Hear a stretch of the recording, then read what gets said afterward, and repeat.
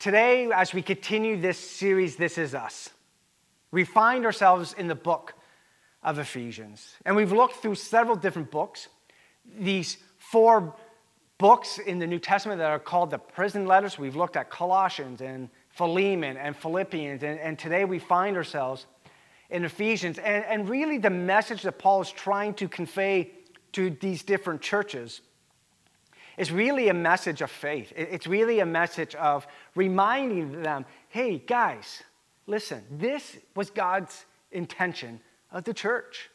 This is what God wants you to do as a body of believers. This is what God desires you as an individual follower of Christ to do. And it's a great reminder of rereading some of this and be reminded of God's initial intentions for the church. Now, as he wrote this book to the Ephesians, this was one of the churches that Paul started. And the way he got there was a very interesting story. And it's a story we don't have time to get into today.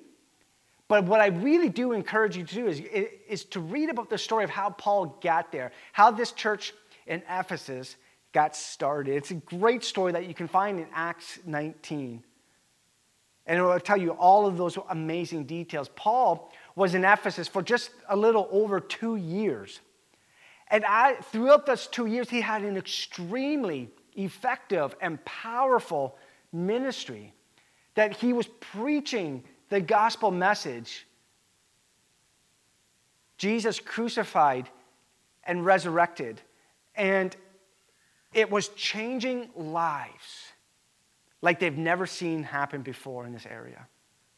People daily were getting saved because of the message that Paul was preaching to them. Years later, when Paul was in prison in Rome, he writes this letter to the Ephesians. And this letter is what sometimes can be called a circular letter. Ephesians was a circular letter, which means this. This letter was written first to the church of Ephesus. That was his audience. That's who he was writing it to. But afterwards, it would circulate around to all the other churches in the area so they could actually hear what Paul had written as well. Now, after an opening thanksgiving in chapter 1, about what God has accomplished in Christ, Paul offers this prayer. And really, this is how Paul opens up pretty much the vast majority of his letters. It's with this prayer to whoever he's writing to. And I've mentioned before that oftentimes in that first chapter of Paul's letter, he offers a prayer. And really what it is, it's a reflection of the deepest desires that he has for these people that he's writing to. And what he really truly desires to see happen in their life, in their church, and in their community. In some respects, in our 21st century version, his opening prayer could almost be deemed like the Cliff Note version of what the rest of the letter is actually going to be about. It gives you an inside scoop of, okay, this is kind of where the letter's going. Here's kind of the theme. And if you want to know the theme of one of his letters, you look at his opening prayer because you will find that. So in this letter, he starts out with this prayer. And the focus of his prayer is that the Ephesians would know God. That was his focus in his prayer. That his prayer for the Ephesians was that they would know God. Now, he's not praying that they will know more about God, like head knowledge. Like he's not asking them, or he's not praying that they'll gain more biblical knowledge or that they will memorize more scripture passages. That's not what he's talking about. That's not what he's praying for here. What he's praying for is that they would know God. Like really know God, that they would know him personally. And I've said this before, there's this idea that you can know God in your head. You can know God intellectually, but it doesn't mean that you actually know him. Like, know who he is, know his character. Because Paul's desire is that they would know him personally in this intimate relationship. That was what his prayer, that's what his desire was all about. It's not this kind of knowing that's in your head, but it's the kind of knowing that is at the very center of your being. It's this kind of knowing that comes from a deep, personal relationship with someone. That's what he wants. That's what he wants for them, but that's what he wants for us too, right? If he was writing to us, that's exactly what he would want for us. He wants the Ephesians, and he wants us to know God in a deep, center of your being kind of way. And there's three ways in which he wants us to know God. He wants us to know God's hope. He wants us to know God's inheritance. And he wants us to know God's power. And I want us to unpack these three things here today together. So first thing that Paul prays is that they will know the hope of God. So if you have your Bibles, hopefully you are already turned to Ephesians. If not, I encourage you to turn there. And we're going to be in Ephesians chapter 1 here today. This is what we read, starting in verse 15. For this reason, ever since I heard about your faith in the Lord Jesus and your love for all God's people, I have not stopped giving thanks for you, remembering you in my prayers. I keep asking that the God of our Lord Jesus Christ, the glorious Father, may give you the spirit of wisdom and revelation so that you may know him better. I pray that the eyes of your heart may be enlightened in order that you may know the hope to which he has called you. We are hope-dependent beings. Did you know that? We are hope-dependent beings. You cannot live without hope. Think about it. In fact, how you live now will actually be profoundly impacted by what you believe about the hope of your future. That's what hope does, doesn't it? Hope for the future changes the way you live in the present. Did you catch that? Hope for the future actually changes the way that you live in the present. The Greek word that is translated as hope in this passage is also found in 80 plus other places in the New Testament. Now, the way that Paul and the other writers use that word hope is extremely different from the way that we tend to use that word of hope today. For us, that word hope usually reflects a certain sense of uncertainty. That's really what it is. It's like, well, I hope this happens.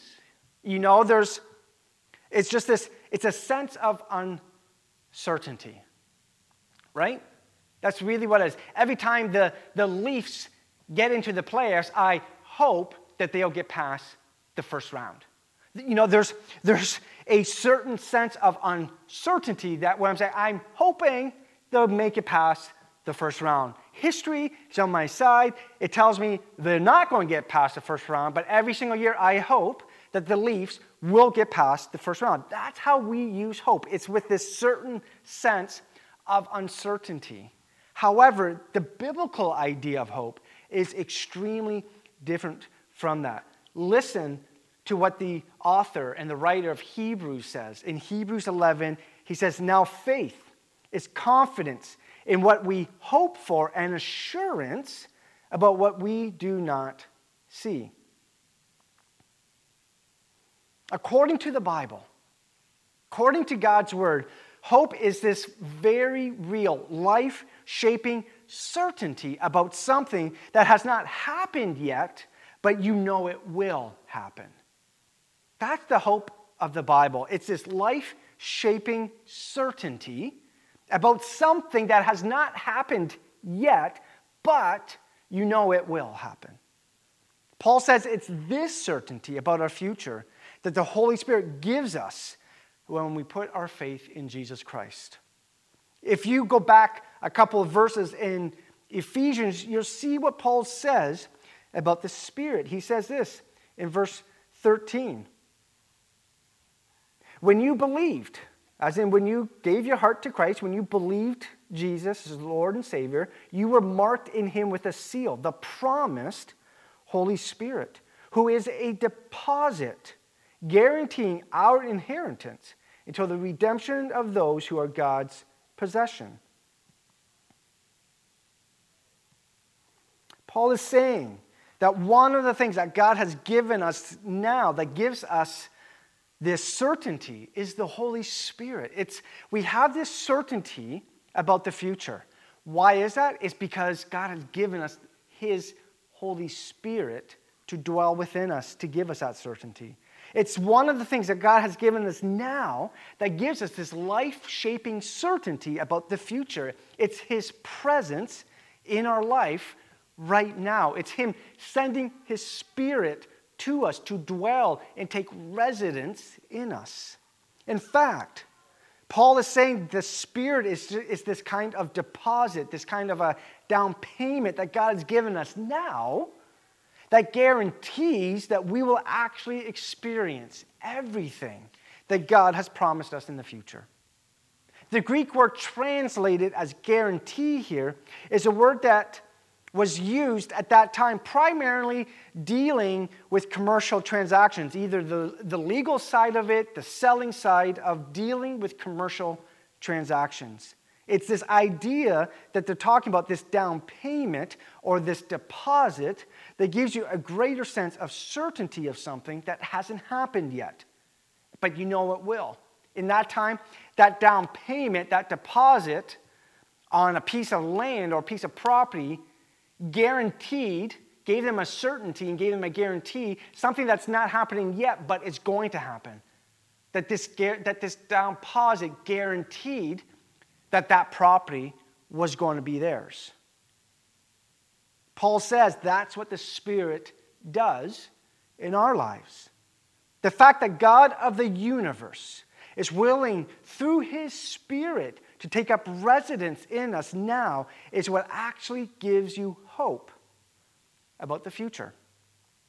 The hope about the future is not just referring to the next few weeks or maybe the next few months or years or even decades. He's talking about the future, like our whole future here, our eternal future in Christ. That's what he's talking about here. So let me try to give you a visual, hopefully that might be somewhat helpful. Consider this platform that I'm on, that I'm standing on, as your whole life, your eternal life in Christ. And this jelly belly that I have here represents your life here on this earth. So this whole stage, this whole platform represents your whole life, your eternal life in Christ. This jelly belly here represents your life right here on this earth. This jelly belly is important. It matters. But it's just a part. It's not your whole life. So I put it down here, and it's just on the platform, and it's just a very small little part of your whole entire life. What Paul's talking about is that when you can become certain about your whole life, it changes the way that you deal with things. The jelly belly things of life. This is important stuff. There's important jelly belly stuff that's happening next week maybe, or next month, or next year. It's not that this jelly belly doesn't matter.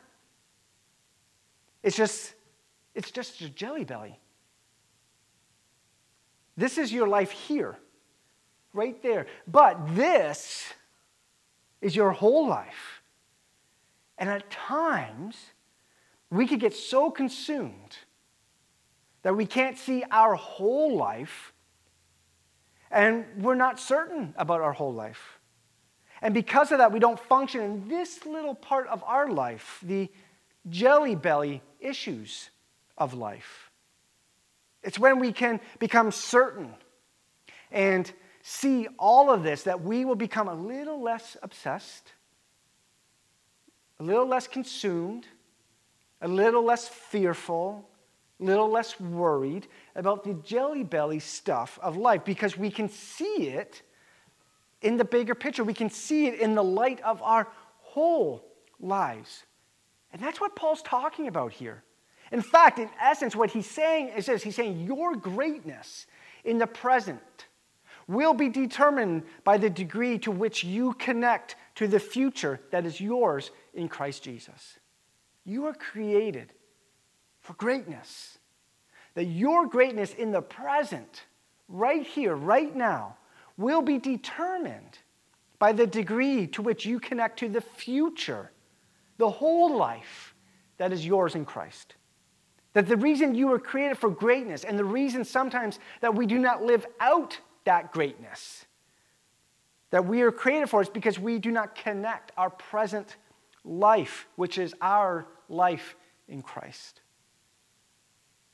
And it gives us this sense of fearlessness in the present when we can understand and grasp it in the light of our whole entire life in Christ.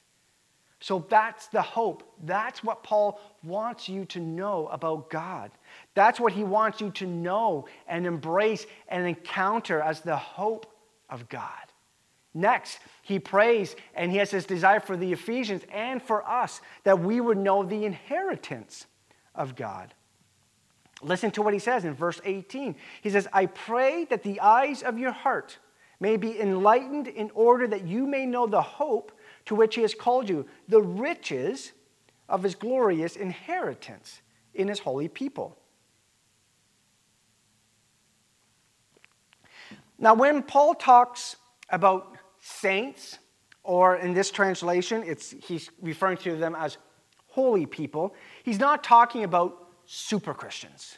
That's not what he's talking about. It's simply meaning called out ones. When he's referring to saints or holy people in this passage, he's referring to the called out ones.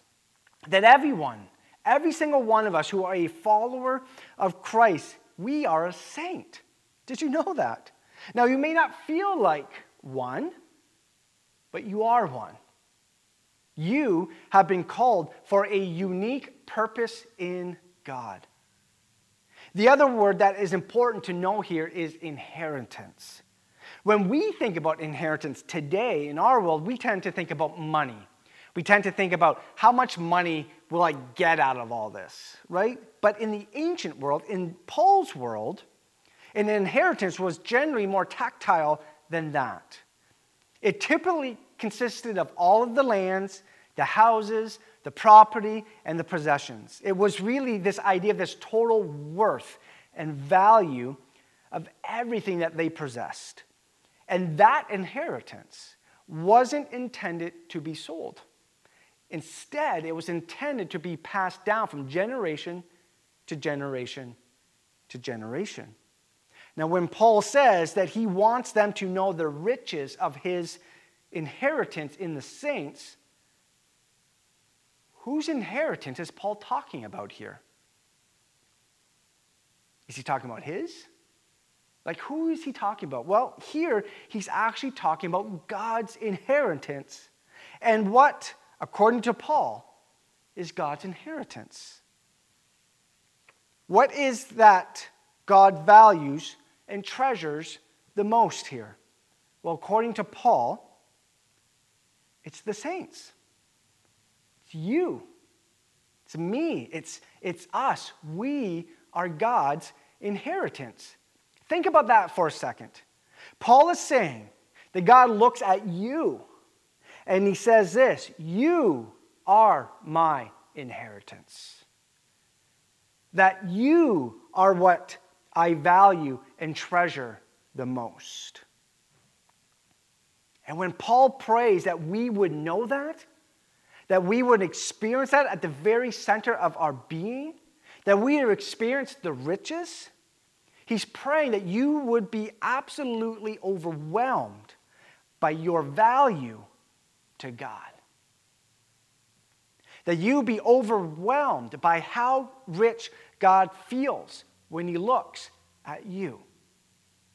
That's what he's talking about here.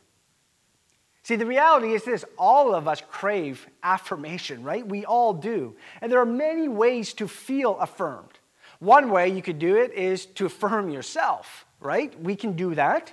You can look in the mirror and you can say, dang, you're looking good today.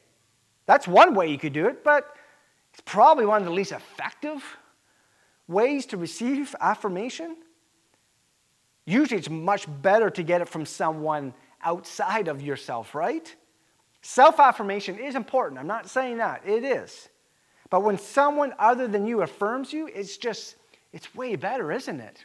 It feels better, doesn't it? Here's what's even more powerful. So when you overhear someone affirming you who doesn't know that you are listening or can hear what they're saying, right? Sometimes we can think people can affirm us to our face and they're like, okay, they're just being nice. But when they do it when you're not around, but you overhear it, it's like, oh, they really mean that, right? What Paul is saying is this, that none of that even compares to realizing and understanding that you are God's inheritance. How much he treasures you. How worthy you are to him. How much he values you. In fact, if you look at it, the blood of Christ is the ink that God used to write worthy on each of our lives. That he used the blood of Christ as the ink so that he could write worthy on each of your lives. That in Christ you are worthy. So he wants us to know the hope of God. He wants us to know this inheritance of God. And lastly, Paul prays and he wants them and he wants us to know the power of God as well. He prays they would know the hope of God, the inheritance of God, and the power of God. Paul continues on writing to the Ephesians, and he says this starting in verse 19, and he says, and his incomparably great power for us who believe. That power is the same as the mighty strength he exerted when he raised Christ from the dead and seated him at his right hand in the heavenly realms. What we need to understand or be reminded of, Ephesus was this epicenter of power in Paul's day. It was the epicenter of power. It had a lot of political power. It had a lot of cultural power. It was really a place of power. It had the power to influence people near and far away. It had, the power to influence events all around the region. And it was also powerfully religiously in essence as well. Because in Ephesus, there was all these different kinds of cults and beliefs that flourished there. But when Paul writes to the church in the middle of this picture of power, that's not the power that he's focusing on here. For Paul, the greatest display of power that the world has ever known or seen is when God raised Jesus from the dead. Paul's prayer is that they would come to know and experience that at the very center of their being, that same resurrection power in their own lives. That they would encounter and experience that resurrection power of God in their life as well. Here's the thing, though. We oftentimes overlook when we talk about the resurrected Jesus. And that is the resurrected Jesus had a material body. It was a transformed body. It was a spiritual body. It was an imperishable body. But it was also a material body. The gospel accounts tell us that after his resurrection, that Jesus ate food. And people were able to come near him and even touch him. That's the resurrected Christ. Now, what does that even mean for us here today? Well, when the resurrected Jesus returns, all who are in Christ are resurrected as well. That it won't be just some disembodied spirits floating around up in the clouds. It will be a life of eating and dancing and laughing. It will be the restoration of this world. It will be the life you always wanted but couldn't have in all of its fullness because of the brokenness of this world. That's exactly what Revelation 21 is talking about. It's talking about when the resurrected Christ returns, that heaven and earth will become one, just like the bride and groom on their wedding day. That right now today, there is this veil that separates heaven and earth. But when Christ returns, that veil will be removed, and heaven and earth will become one. That they will experience that oneness. And when that happens, God will purify, He will renew, He will restore this material world, including all of those that are also in Christ. That's the resurrection power that Paul is talking about here. Now, knowing that power, experiencing that power at the very center of our being isn't just about waiting for Jesus to come back. Because if the resurrected Jesus is coming back to restore everything that has been broken and damaged by sin, then it's extremely clear that this material world matters to God. That's why when Jesus came the first time, He started this restoration project, that He will actually finish it when He returns. If this material world matters to Jesus, then those who follow Jesus, it should matter to us as well. We should join in on His redeeming, restoring work right here, right now. But doing that requires two things. It requires us to be constantly asking this question: what is broken in my little corner of the world? What is broken in my little corner of the world? The people that I connect to, the things I interface with on a daily basis. What is broken in my little corner of this world? That's where it all begins. Constantly asking that question: what is broken? What is missing? Who is hurting? Because until you ask that question, you just don't see the restoration work that God has called you to do. Secondly, it requires you to embrace the reality that God has given you the power to do something about it. Once you figure out what is broken, you need to embrace the reality that God has given you the power to actually do something about it. That's what this resurrection power is all about. That God is actually giving you the power to do something about it. That if you are a follower of Christ, Paul says you have power. You may not feel like you have power, or you may feel like your power is limited because you might buy something and you might think it's maybe because you're too young, or you're too old, or because of your gender, or because of your past. And Paul is saying, if you are in Jesus, you have power. You have this resurrection power of Jesus at work in your life. See, whenever the church has failed to live up to its calling, it's not because we lacked power. It's always because we underestimated God's power. It's not because we lacked power, because we actually underestimated God's power. We forgot about the power that is ours in Christ Jesus. So join with God in the redeeming, restoring work that He's doing in your little corner of the world. And don't underestimate the power that you have in Christ Jesus. Don't forget the power that you have access to in Christ Jesus. Let's pray. Our Heavenly Father, we thank you for Paul's desire in his prayer of the Ephesians knowing you. And I pray that's my prayer, and I hope that's our desire as followers of Christ, that we want to know you. Not know you just with our heads, not know you intellectually, not just know some facts about you, but really, really know you in a personal, intimate way. That we really know you, that it touches at the very center and core of our being.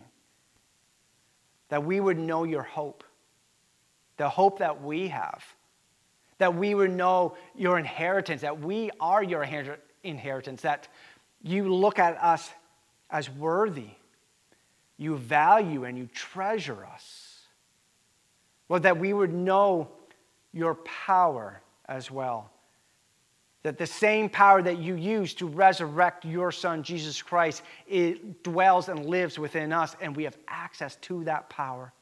I pray as we look at what you want us to do as the church, and even as individuals, that we won't forget the power that we have. You've given us the power to accomplish and do something in our broken world.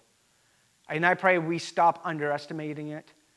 We stop disbelieving in it, but we embrace the reality and the truth of the power that we have because of the reality that we are in Christ. Show us to live that life this coming week, wherever we go, in our little corner of the world, so we can make a difference, not just for today, but for eternity. We pray all of this in your name. Amen.